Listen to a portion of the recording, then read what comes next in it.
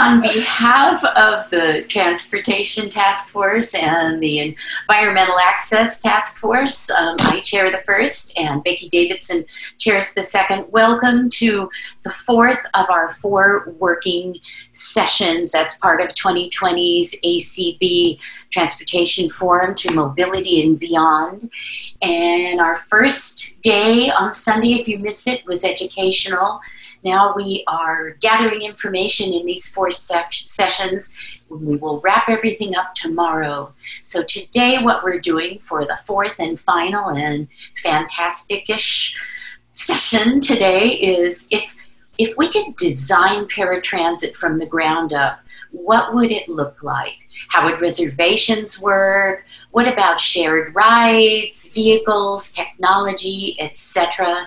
And we are truly fortunate to have as our presenter today, Mr. Ron Brooks, who knows of where he will be speaking.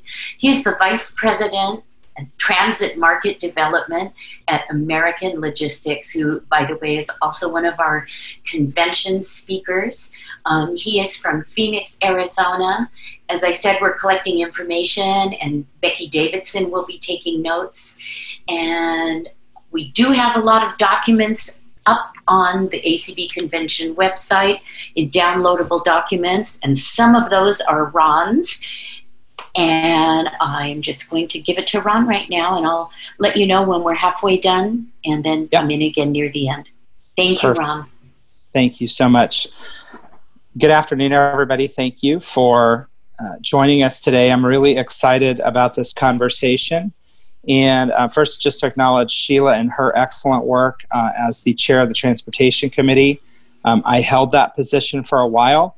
And I think Sheila is doing a phenomenal job to help ACB move in the direction where we are trying to get to, which is to have a very coordinated advocacy platform around transportation that can really serve us as an organization to get to a better place.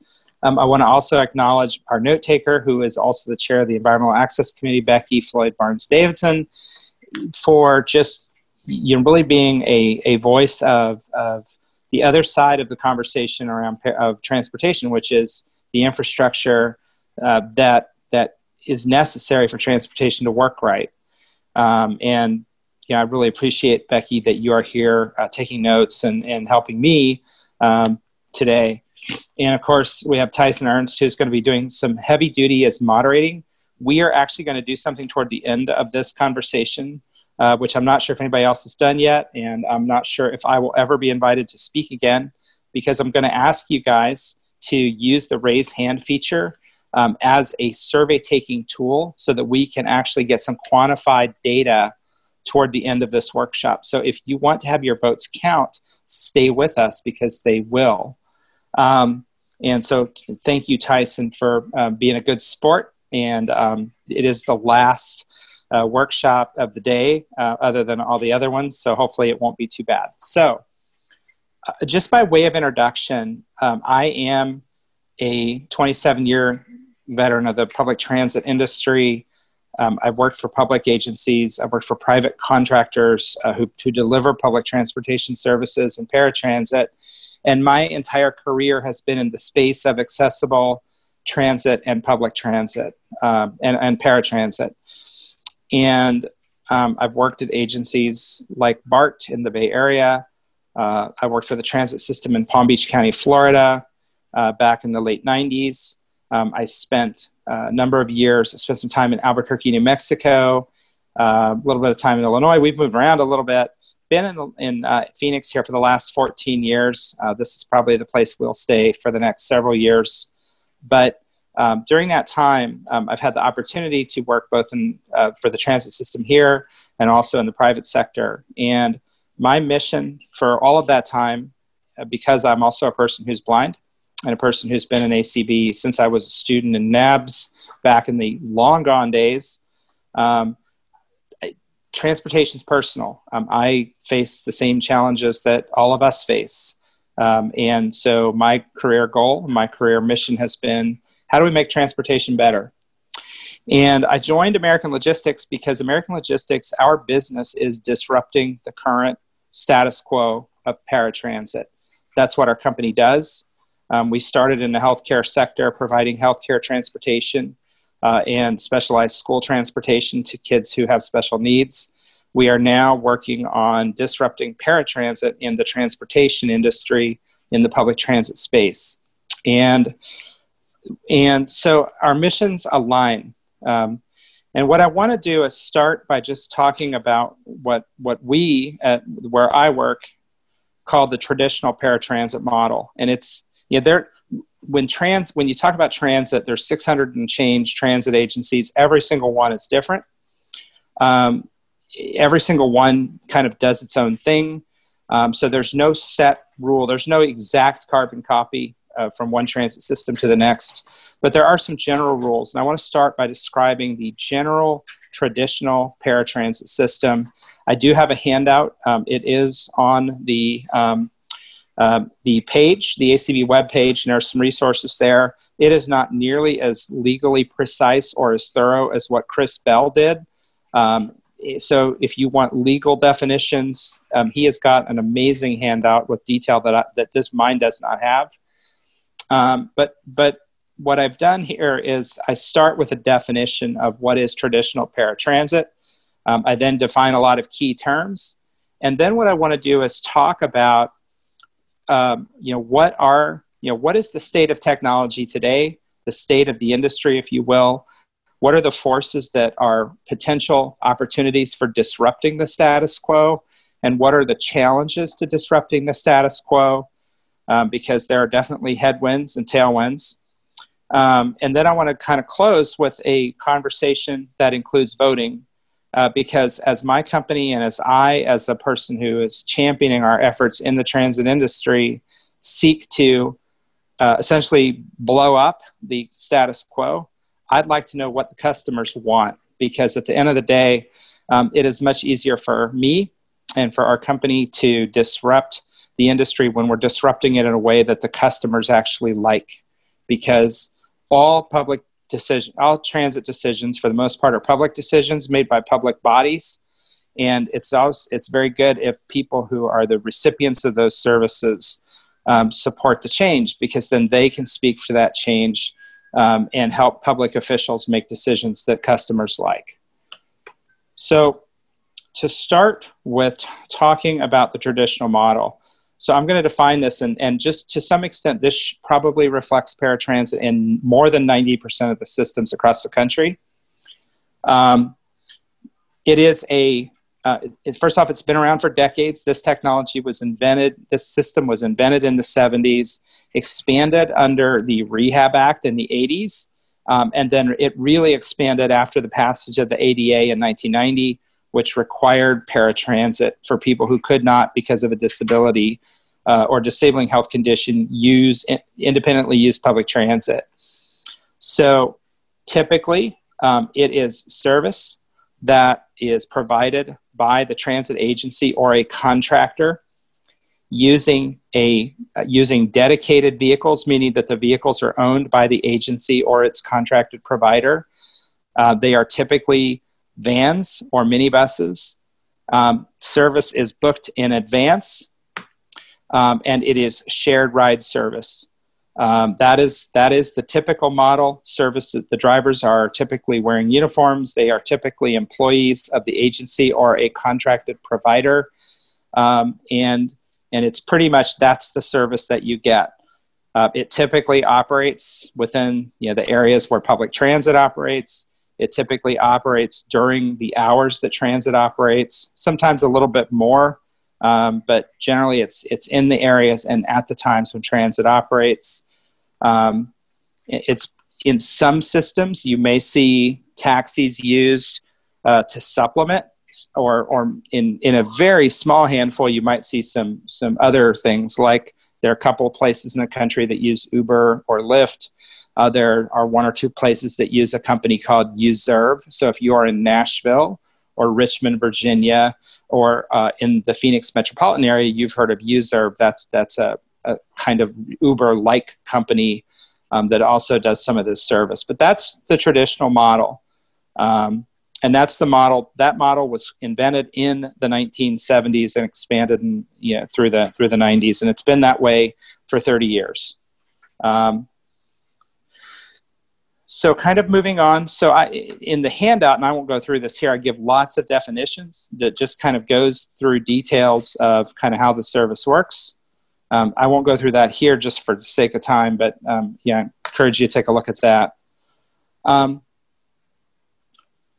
So the service, we talked about the service model. So now what I want to talk about is the challenges that are facing the current model, because we're at a time when the current model has served the industry for 30 years, but things are changing, and they're changing in ways that are making the status quo less appealing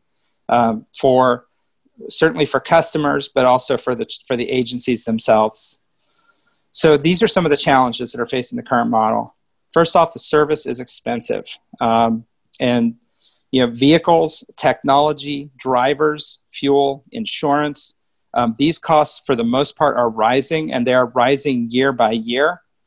The other thing that's happening that's driving up the cost of service is that demand is increasing. There are more people using the service. They are living longer. And so you have a double hit for most transit agencies. More trips, and the trips that are there are more expensive. So these are facts that the industry is facing.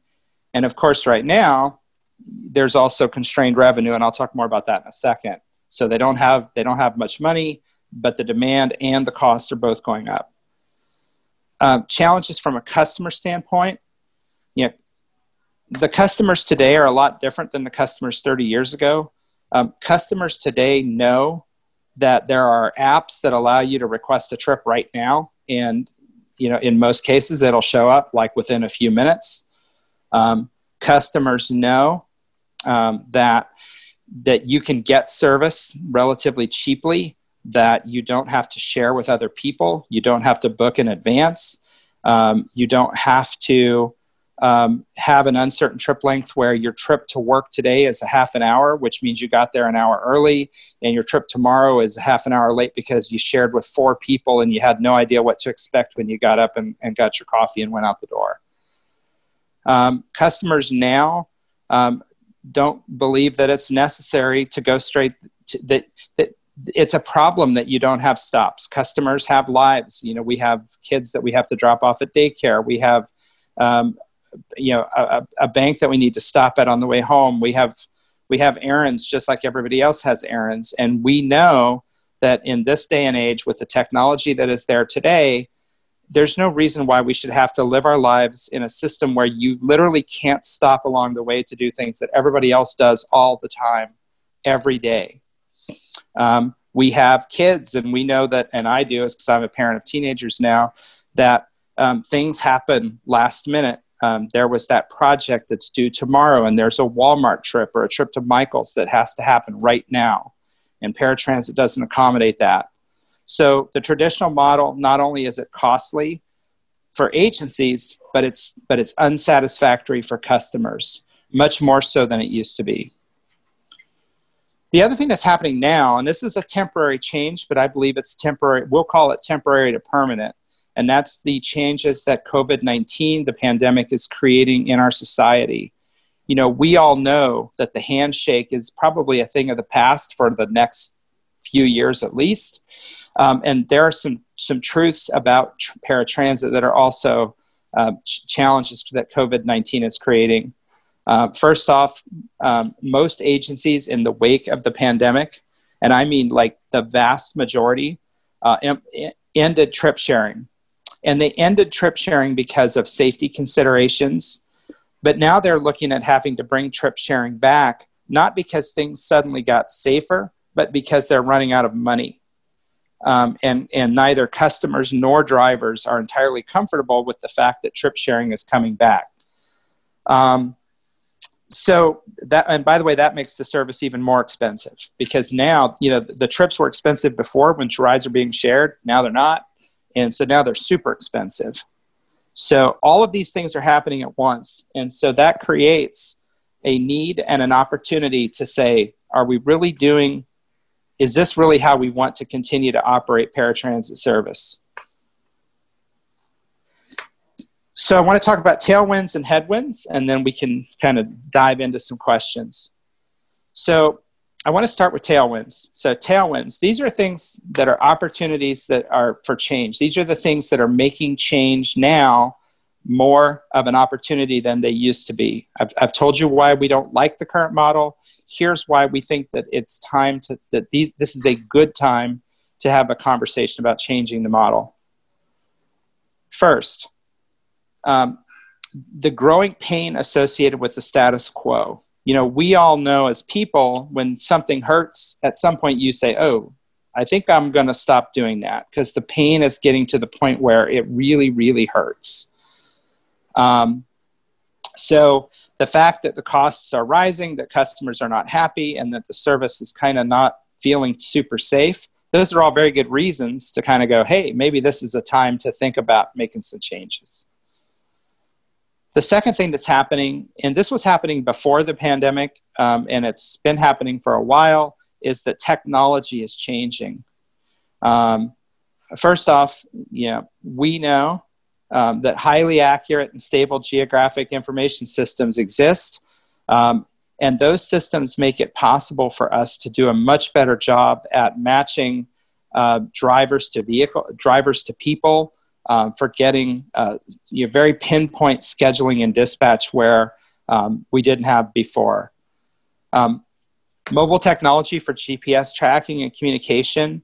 There is when we started seeing mobile technology enter the market, of course, a lot of folks with disabilities were late adopters because of cost and because of just the learning curve and accessibility. And I don't know if we've done a survey, and I'd love for the ACB to do a survey of the percentage of people in our membership who have smartphones or at least phones with GPS tracking.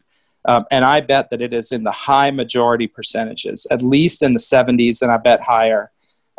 And that makes it possible to do a lot of things because these little phones that we carry, they are computers and they are GPS tracking devices. Customer-facing service, payment and service management tools.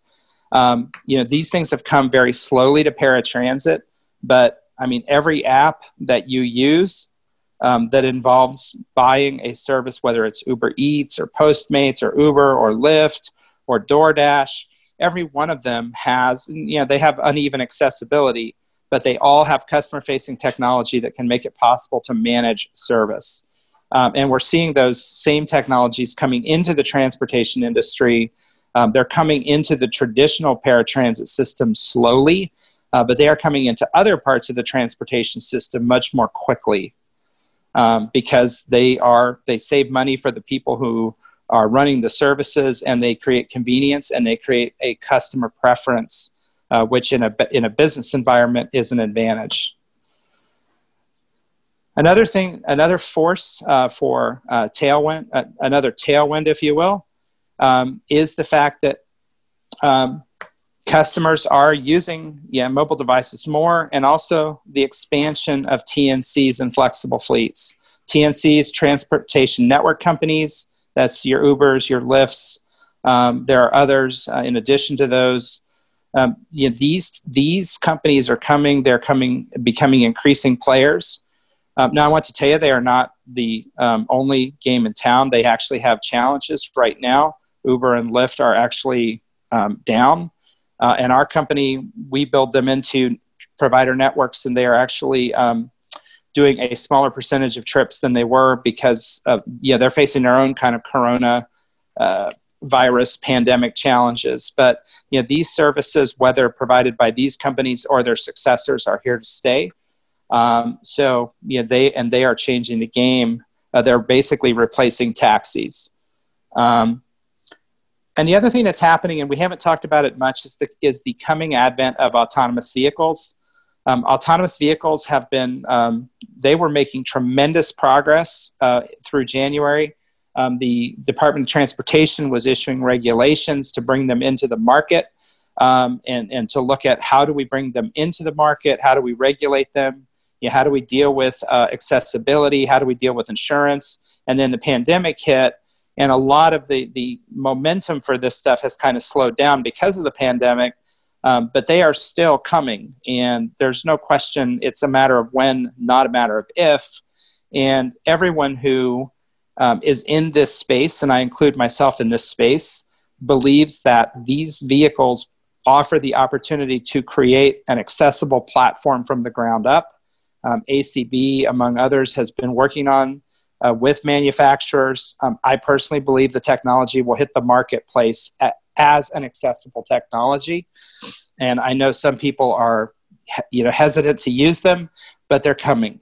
There's no question that they're coming, and they are an opportunity. They create an opportunity for change. So headwinds. So those are the things that are promoting change. These are the things that, they are making this a good time for change, but they are not. There are other things that are making it challenging, and these are the things where we as an organization are going to have to lean in and push if we want to see change.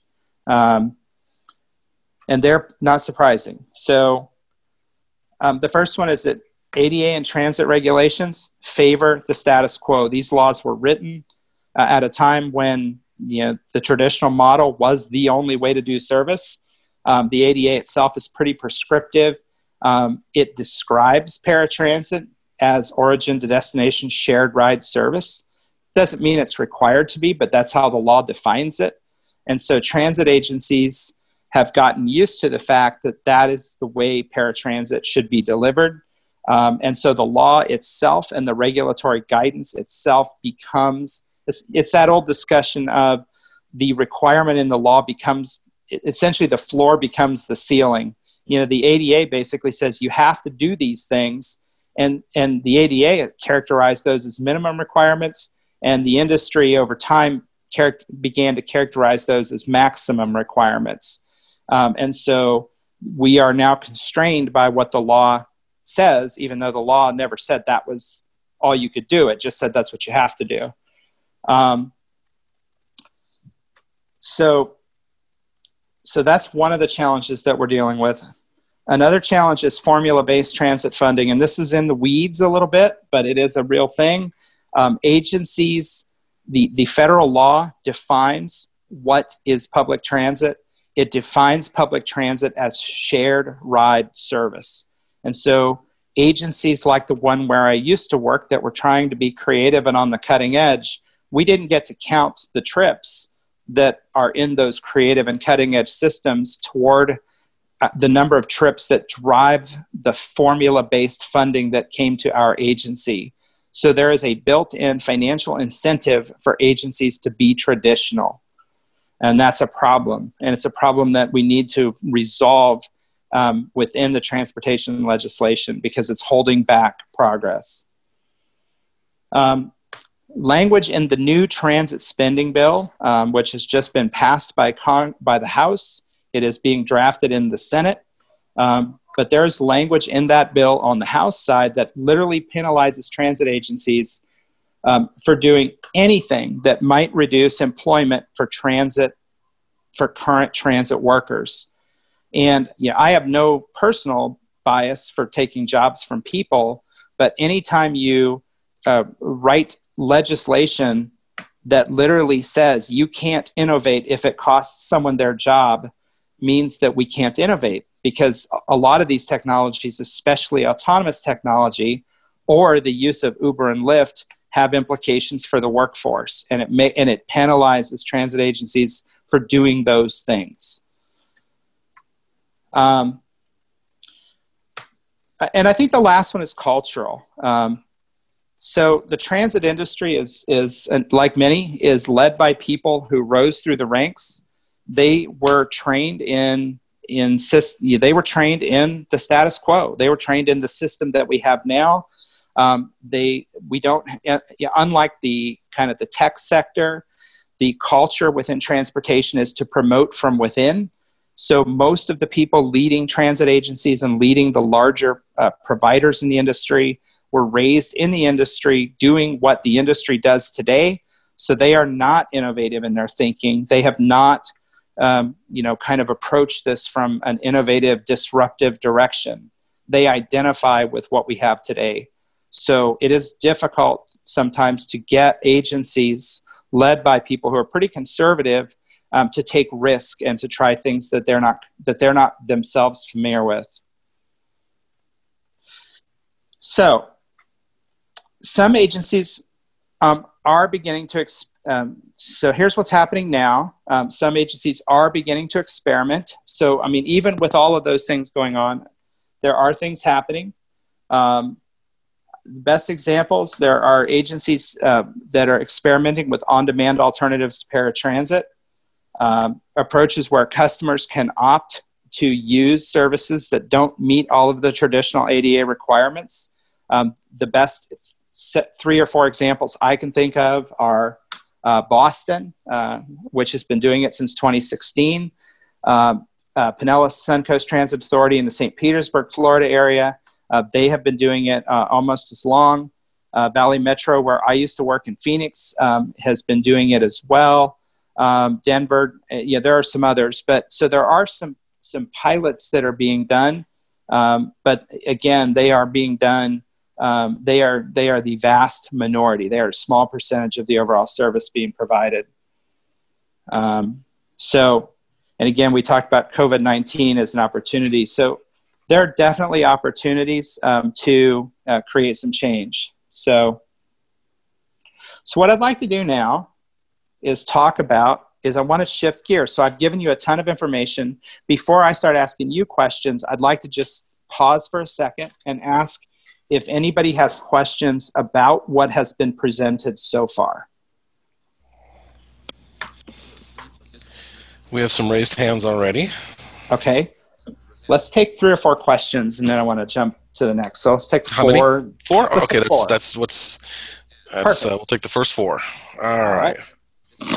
So let's see here. We have, I believe it's Roseanne.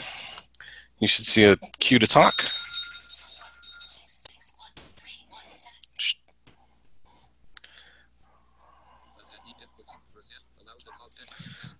Roseanne, you should see a prompt to unmute.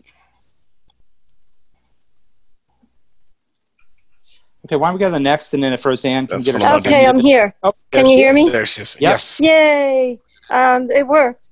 Yeah, I have a logistical question, actually. Mm-hmm. Sure.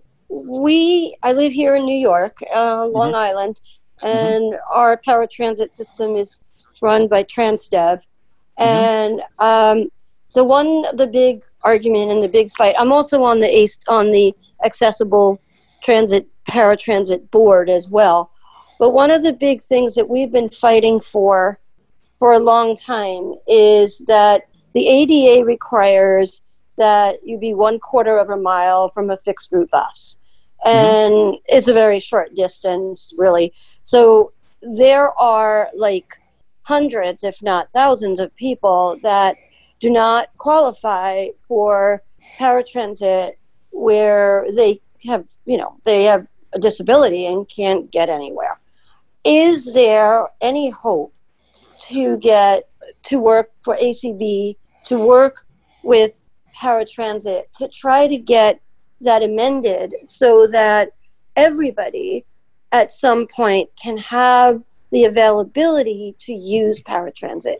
Because this is really frustrating for many, many people. Yep. So this is an example of where the floor became the ceiling. The ADA established a minimum requirement that service be provided on 3/4 of a mile of either side of a bus route or around light rail stations, and that was the floor, and it became the ceiling. Now it's believed by transit to be the area that they're supposed to serve. It is legal to serve beyond those areas, but this is a case where it's not legally required that we change the ADA, but it probably is the only way it's going to change, because the industry as a whole understands that the law requires 3/4 of a mile around bus routes and light rail stations.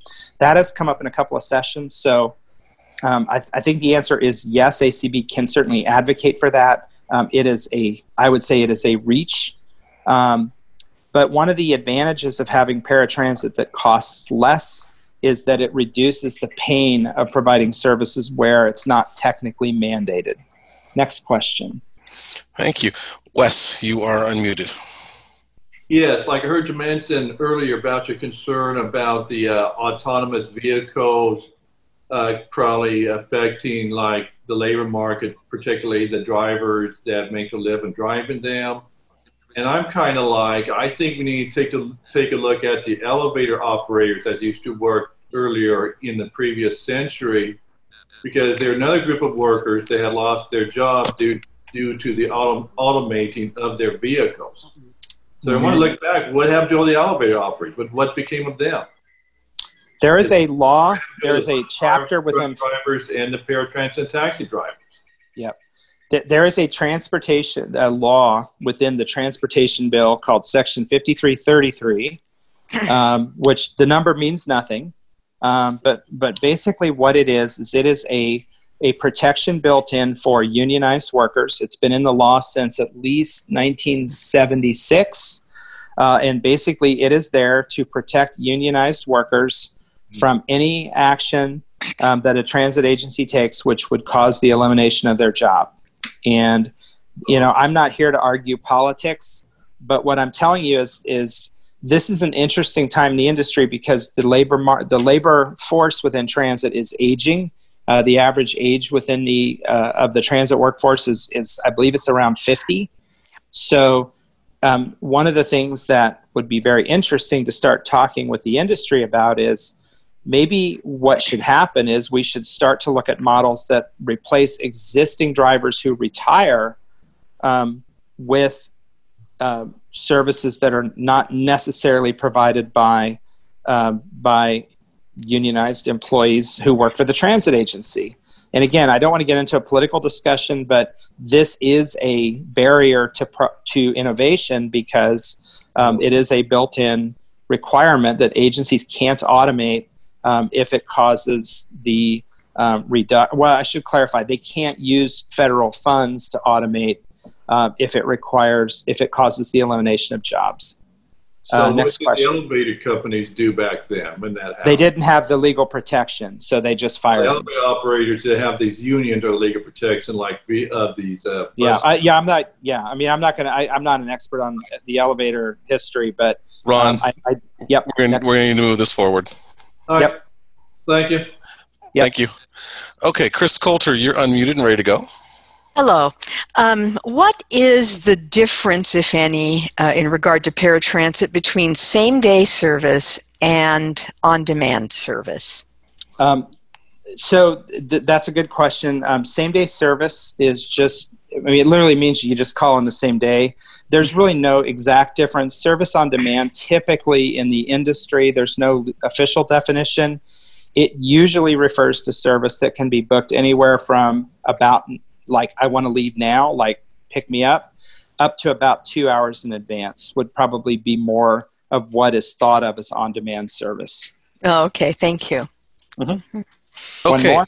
Yep, and our last caller for this one, your phone number ends in 6591.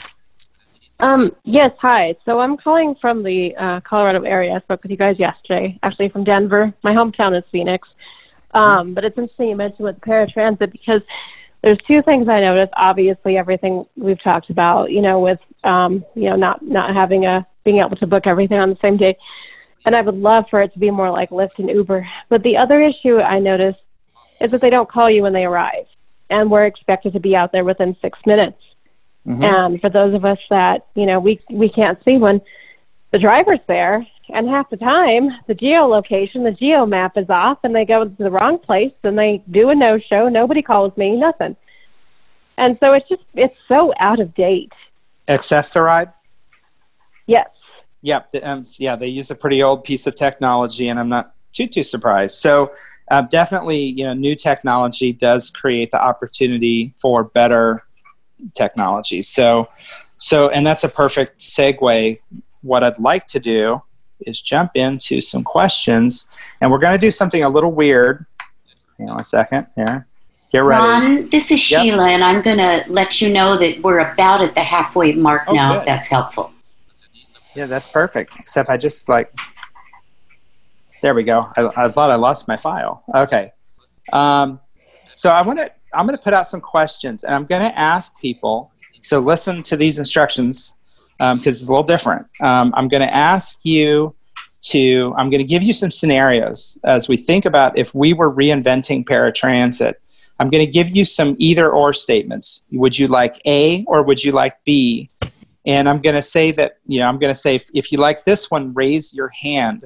So before each question, we'll clear all the hands. I'll have Tyson clear the hands so there are no hands raised.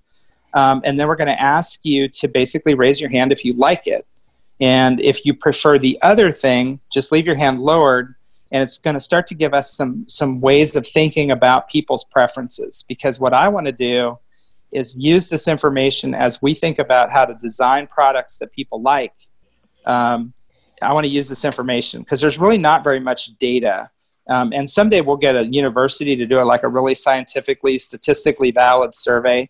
But just for now, as we think about ACB wanting to create an advocacy platform, this will be really helpful for us as an organization to think about it. And it's certainly helpful to me as I'm working in the industry to think about products. So here we go. Let's try this out and see how it goes. So my first question actually is kind of an open question. So I'm going to, let's have about 5 people. So 5 people, wait till you hear the question. But if you could just give a succinct answer, this is not a time for a question. This is a time for you to share your opinion. And keep it succinct, and then we'll just go really, really quickly. So my first question is, when thinking about traditional paratransit, so that's kind of the service model that's in place today, what do you like and why? So traditional paratransit, what do you like and why? Let's take 5 and let's try to hold answers to about 30 seconds each. 3, 5, that's it. No more, please. Okay, so go for it. And if you could say your city, your name, and the city and state you're from, that'll help me because, believe it or not, I've been around long enough to actually know most of the cities and states and their paratransit systems. Okay, first one we have Ray. Go ahead. The fact they come to pick me up at the door and take me to the door I want to go to. So door-to-door service. Perfect. Yep, and I'm from Chicago. Yep, excellent. You knew Next. that, but... I gotcha. Okay, we have Andy. Hello, can you hear me? Yep, city and state, and then what do you like about the traditional paratransit? Okay, so this is Andy from Lynchburg, Virginia, and I like the paratransit system that we have right now in the sense that the drivers will actually help you from the vehicle to the main entrance of your destination or your origin. Perfect. So driver assistance. Okay. Next. Okay, we have Regina. Okay.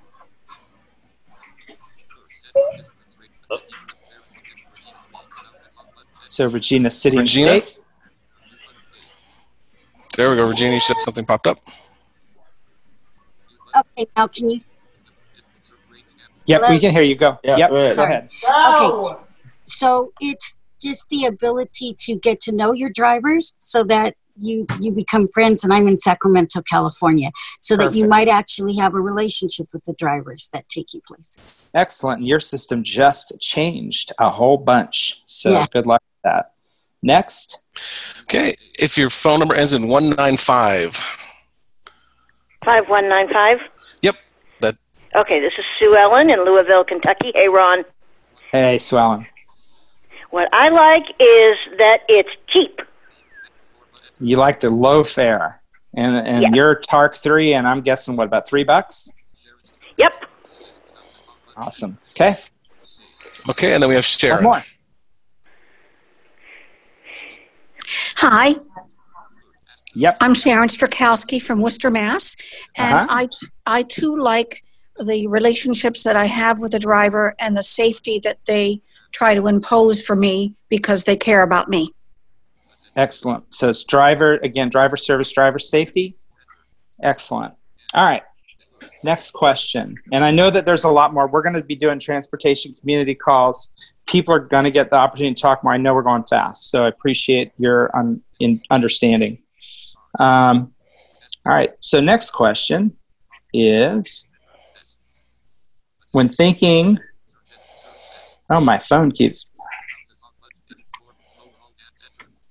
So the next question is, and I'm going to have to figure out my form here. Next question is, when thinking about traditional paratransit, so the current system that we have today, what are some things that you don't like and why? So same format, take about 5 things that you don't like and why. We just had 14 people raise their hand at once. Okay. All right. So okay. I need a minute to get my form refreshed. 34 people. Okay. All right. I was working the room. Was that an A or B question, or was that no? Nope. This is just why people thinking about current paratransit. What do you not like and why? Okay, I got 35 people with raised hands. We're only taking the top 5, so thank you. Okay, Diana, let's see. You should have something to open up and talk. Yes. Having to make presets and wait so doggone long for them to arrive. They may set your preset up to like 1 hour and 15 minutes before your time that you want to be there. Gotcha. So it's basically having to book ahead and then having to wait because it's a shared ride. Yes. Okay. And then you never know how long, like you said before, you never know whether they're going to drop off 2 other people or 3 other people or what. Right. Gotcha. Perfect. Thank you. Next. Okay. And Binkton? Yes, sir.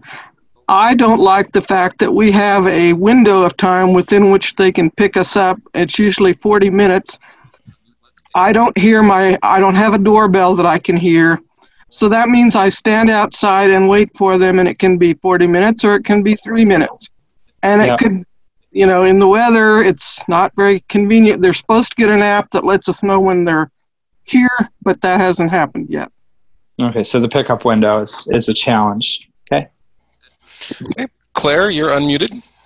Hi, Ron. I don't like the length of time I have to sit on the bus sometimes.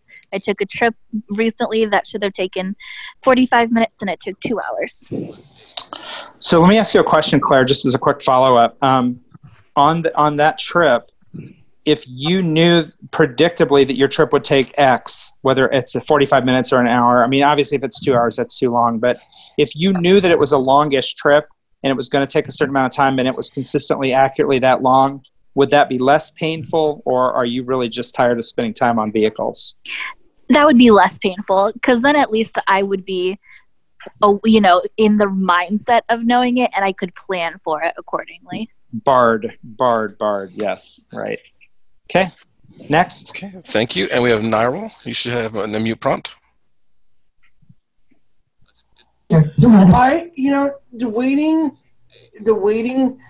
for a ride, you don't know when they're going to show up, and sometimes they never show up, and you got to call, and then you call the dispatch, and hold tracker. Yeah. You hear me? Yeah. I can. And where are you from? Cleveland, Ohio. Perfect. Thank you. And they had a Lyft pilot, which I loved a lot. I wish they'd bring it back here because I loved it. But then they say that, they couldn't take, they had to stop it because, they couldn't accommodate wheelchairs. Gotcha. Yep. Right. Okay. And I think, 1 or 2 more? Go ahead. Last we have Annie.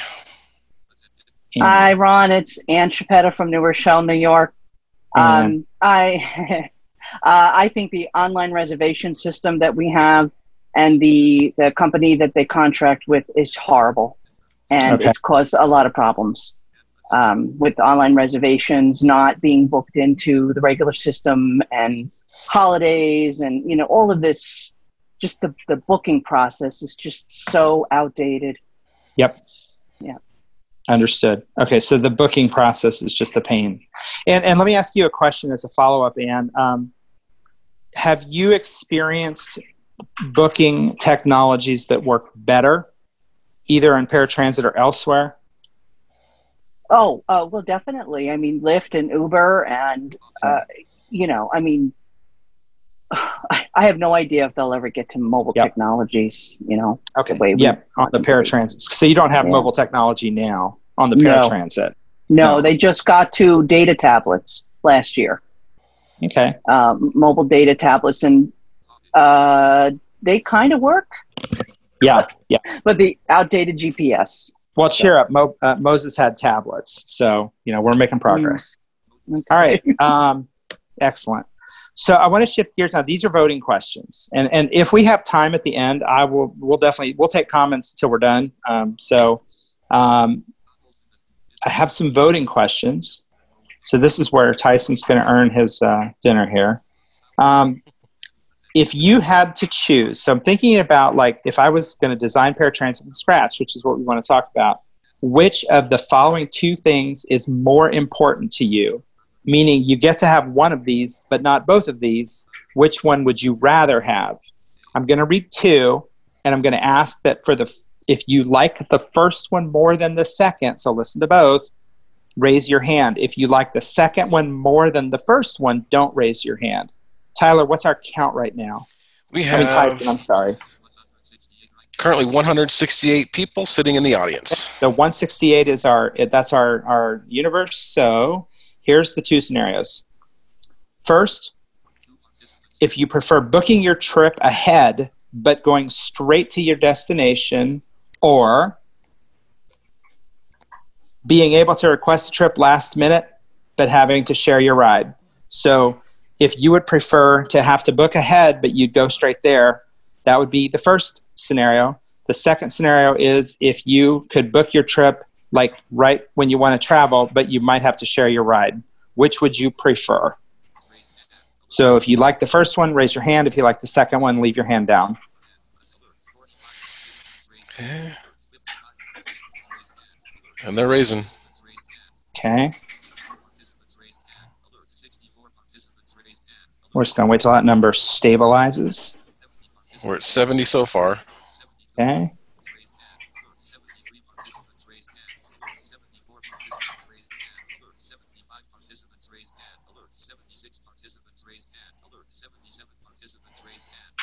Okay. 78 so far. Okay, so 78 stabilized. Okay, so it's close to half. About half of you would you're okay booking ahead based on the idea that you could go straight there. The other, about half, slightly more than half, would prefer to be able to book your trip right away, even if you might have to share. And that was asked that way on purpose, because what that basically tells me is that being able to book when you want to travel is slightly more important than being able to book ahead. Here's another voting question. Another one. So again, the first scenario, raise your hand. The second scenario, leave your hand down. If you had to choose which of the following is most important and why, and we'll do the whys separately. So first is receiving a ride that might be shared on an agency or provider-owned vehicle that is driven by a driver who is wearing an agency or provider-issued uniform and badge. So the scenario here is that you're sharing your trip on an agency-owned vehicle with a driver who's wearing a uniform and a badge. The second scenario would receiving a direct ride in a vehicle which meets your needs but is not an agency or provider-owned vehicle and which is not being driven by a driver in a uniform. So this is more like Uber-type service. So the vehicle we're assuming it meets your physical needs, but the driver is not necessarily wearing a uniform and a badge. They're not an agency employee. So if you prefer having an agency vehicle with a driver, even if it means that you share your ride, raise your hand. If you prefer a straight ride, going straight there, even if it means riding in a vehicle that's not an agency vehicle with a driver who is not wearing a uniform, that would be leave your hand down.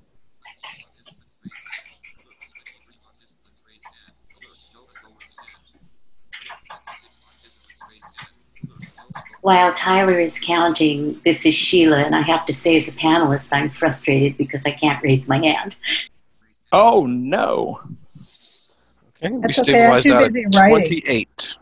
28 is stable. It's 28.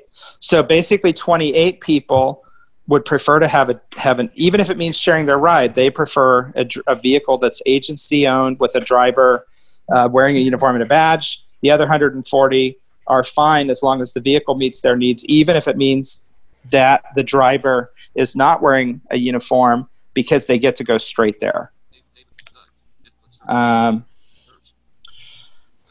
Okay, now this question is a little different. So this question has 6 answers, okay? And what I'm going to ask, so it's going to take a minute, but what I want to ask you to do is for each of these is identify, let me just read this, rate the importance of each of the following attributes. And it's pretty complicated. So I think what I'd like to do is if this is personally important to you, raise your hand and we'll get a count for each one. And I know this is going to take a minute. So I'm trying to think if there's a way. I don't think there is. So let's just do it and see how we do. So the first one, if this is really important to you, raise your hand. It is.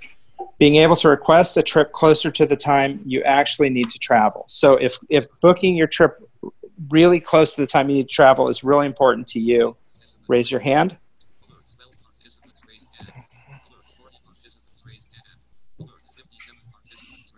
Okay, and this number's going up pretty fast. So, and again, what we're going to be doing with this information is we are sitting down and taking notes, and we're going to be coming up with an ordered list that says this is the most important thing to our members. This is the second most important thing. So that when we sit down, we can actually say, you know, this is the thing we should really work the hardest to try to accomplish, because the most, you know, people really, really wanted this. Okay, it looks like we're at 83 raised hands. Okay, all right. So B, this is the second thing. So if this is really important to you, raise your hand. If it's not, don't worry. Being able to accurately predict the amount of time on a vehicle, even if the trip is shared.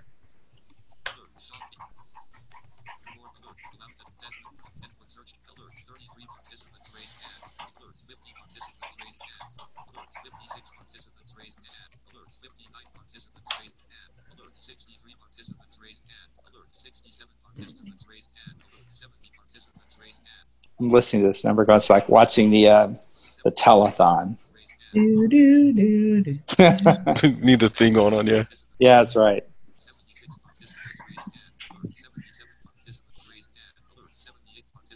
And it's still climbing. All right, and we're at 78. So pretty close to the same number. All right, C. If this is important to you, share. Being able to ride alone, no trip sharing. So you get to take your attendant. Hold on a second. I haven't gotten the hands lowered yet. Oh, sorry.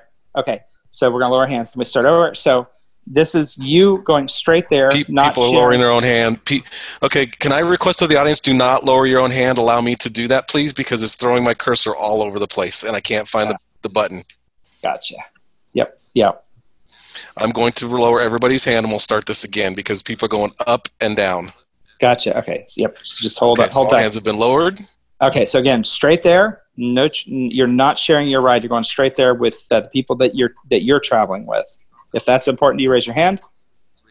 Okay.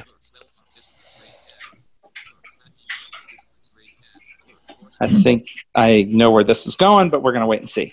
Yeah, I think you're probably. So can they vote for more than one option? Yes, absolutely. Okay. Yeah, these are independent variables. I hope you can make out my notes here. I'll clean them up before I send them to you. But I won't spend a lot of time doing it, so you have them. Yep, I gotcha. Yeah, I'm sure we can make this work. Well, these are actually not hard to take notes on. Yep. Okay, we're at 62 raised hands. I'm surprised that it's that low. I thought it might go higher, but anyway, Okay. I'm good. So, Please do not lower your own hand. I'll take care of that. And we got 2 more of these, and then we'll get into some other discussion here. All right. Okay. So the next one, being able to make a short stop of about 5 minutes or less along the way.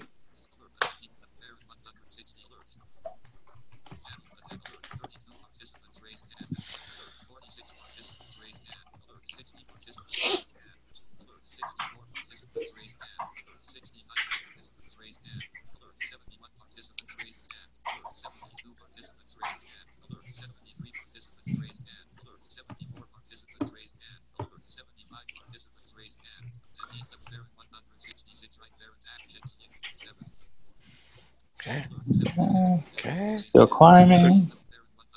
Looks like we got 76. Okay. Oh, 77. Last minute straggler. Okay, right. Please again, do not lower your own hand. Thank you. All right, 2 more. Receiving a trip in a vehicle that has agency branding and an employee driver. This could also be a contracted employee, but agency vehicle with an agency logo and an employee driver.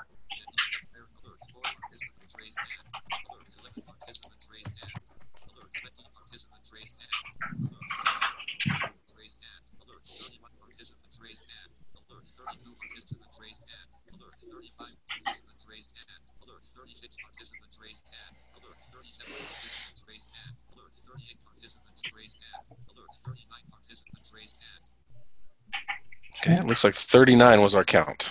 Okay, and then last but not least, and then I'm going to start asking some questions about some of these. Being able to use a mobile app or website.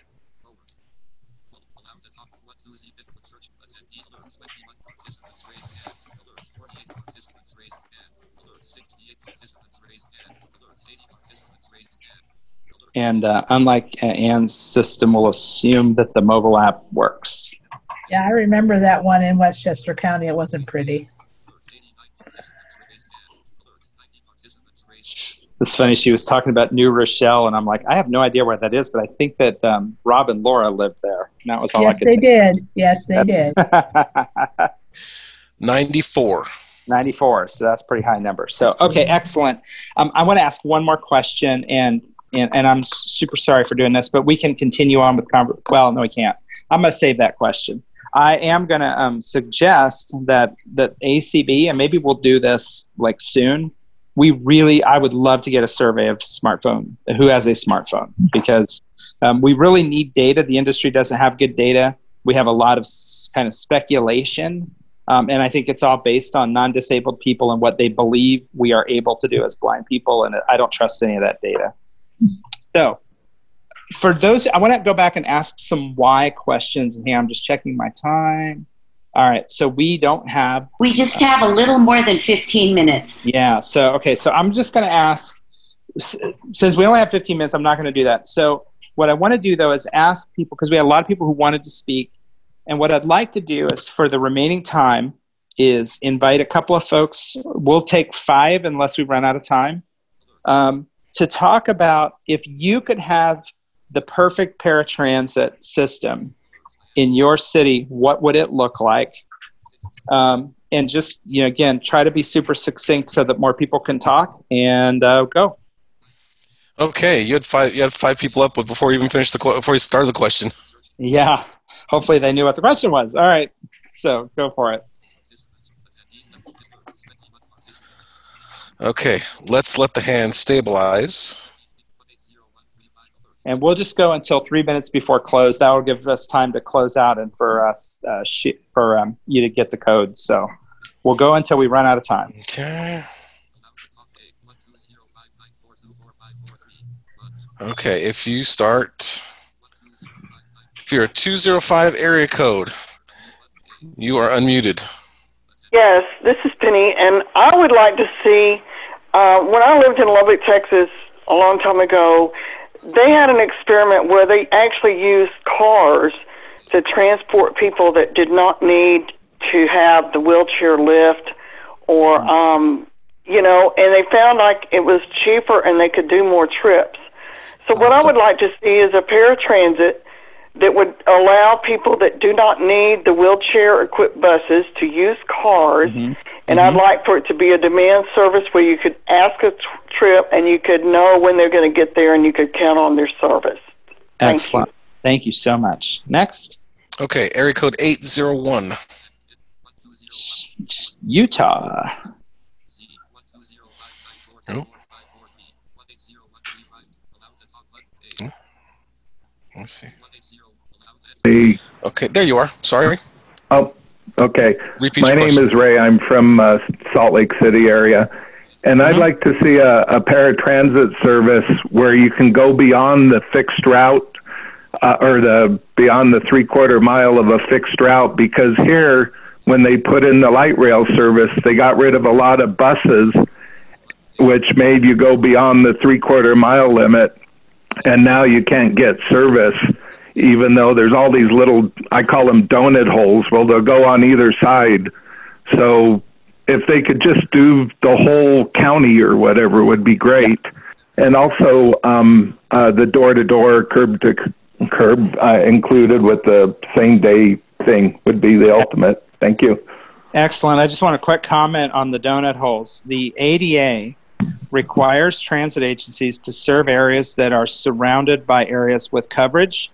It doesn't define how big the donut hole has to be before it's not covered. But if you live in a small area, again, not defined by federal law, but small, that is surrounded by areas that do have coverage, your agency is required to serve you. I said it a couple of days ago, and I will say it again. The best way to enforce federal law is to, if it happens once, is to let the agency know. If it happens multiple times, is to let the Federal Transit Administration know. Salt Lake City, Utah Transit Authority, I love those people. I know them. They care about their service, but they have a reputation of being extraordinarily strict and doing exactly what the law requires. So yes, I sat down with Benson, the CEO, and he said that because it says surrounded, yep. I'm surrounded on 3 sides, but not the 4th side, so they couldn't do it. Yep. So anyway, next. Okay, area code 205. I already spoke, and so I will yield to another person. Thank you. Okay, Annie Davis, you are unmuted or have a prompt to unmute.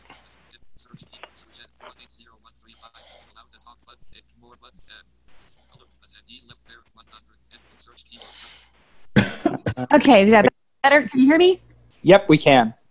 Okay, very good. Ron, when you first asked the question, it was like, it depends. Because I know for me, a perfect paratransit would be, you could select the exact time that you want to be picked up, the time that you want to be there.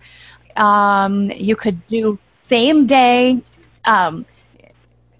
Reservations could be made same day, and they would be able to accommodate last minute changes. Every service would be door to door, regardless of the weather.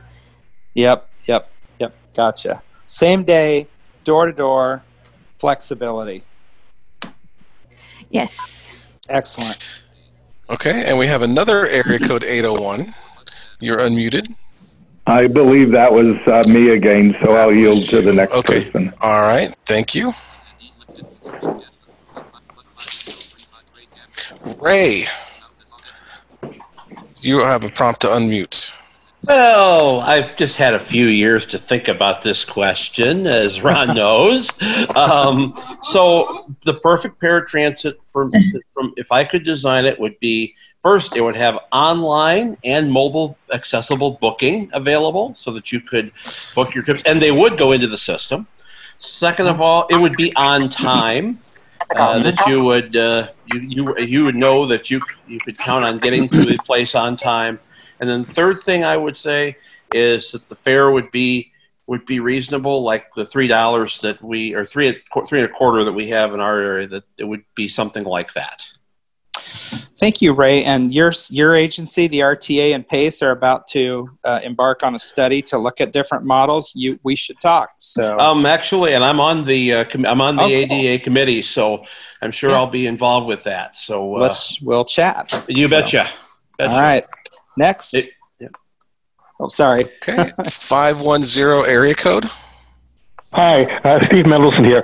Rather than focusing on operational details, I'd like to take a step back and suggest that for me, the ideal paratransit system would be one which adhered to certain premises, which recognize, for example, that inability to drive a private car is a disability in this country. We need to recognize transportation disabilities, and we need to think about creating the kinds of coalition that will respond to the needs for mobility of all those who don't drive, including us, because I think that if we are insulated or treated separately as people with disabilities, we have very little little chance of ever getting a system that works for us. But in collaboration with all the other people who, for all the other reasons, don't drive or can't drive or choose not to drive, we might have a political chance.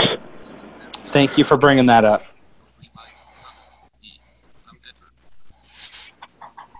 Okay, we still have time, so. Okay, Donna, you should have a prompt to unmute. Okay, I'm Donna. I'm Donna from Alexandria, Virginia. I would say same-day service. I would say to be able to stop if I needed to, and the one, a lot of the other ones that were suggested were great too. But one I would say is to be sure that there's really good customer service backing up the service, because there's some people, because I know I do it every day. Some people really need that customer service more than others, and it needs to be in place. Yep, granted. Thank you. Okay, we have Bob Kavanaugh, I believe. Yes, so I am in Snohomish County, Edmonds, Washington, just north of Seattle.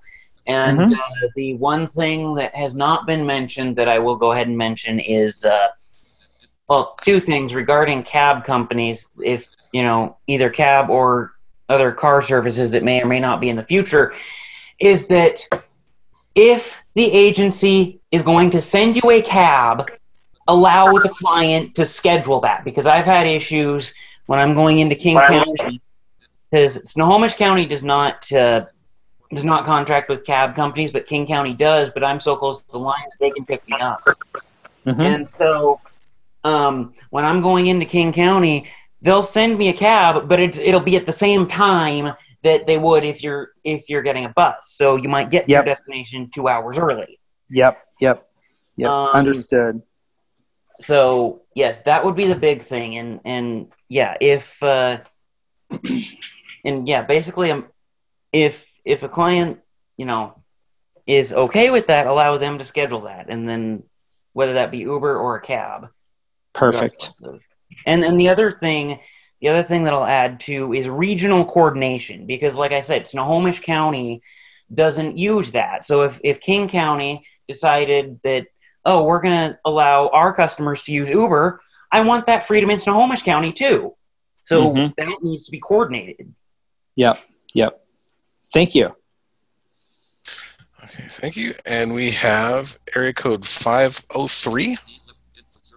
Portland. Okay, this is everybody. I would like to see a combination of we have a pretty good service here in Portland, but it's kind of been lately before Corona. But we do have we have an app now where we get notified when our ride is about to be due, and we can manipulate our preferences by using it. But I want to be able to change my time. I'm a therapist, and people cancel on me, and I find myself with hours in my day that I can't go home unless I figure out another way. So I want to be able to request a change of ride same day. And so when I was in Palo Alto a few years ago, San Jose County had that option where you could have same-day transportation, but you might pay a little more. So I'd like to see a combination like that. Perfect. Thank you. Okay, how many more do you want to go? We got about 5 minutes left. Yeah, so let's just take two more and then stop. Two more. Okay, Ted, you should have a prompt to unmute. Yes, thank you, and hello, Ron. Hey, Ted. I actually know Ron quite well. We both live in Phoenix. I agree with the first three most, by and large, with the first three callers, first three respondents. I think this was an excellent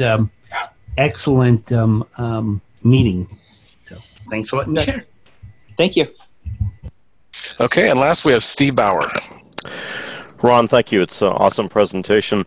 I live in the jurisdiction of Los Angeles, and we have it better than many. What I would like to see added to your ideal system is accountability and ease of making those accountability issues. I had a situation where I was getting late rides 4 out of 5 days out of the week, and to document that was, a horrible process. And when I finally got through to somebody after literally, many, many months, I got some results. But just the, going through that process was really very burdensome.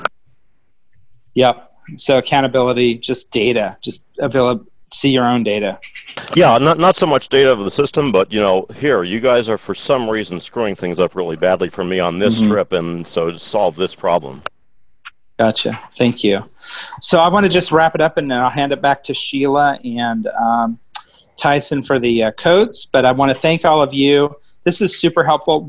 Tomorrow we are going to get together at 3:00 Eastern, and we've got all this data from here today and from the other workshops, and we're going to be assembling that and coming to you with a list of this is what transportation should look like. So thank you very, very much. I want to turn it back over to Sheila to take us home. Sheila?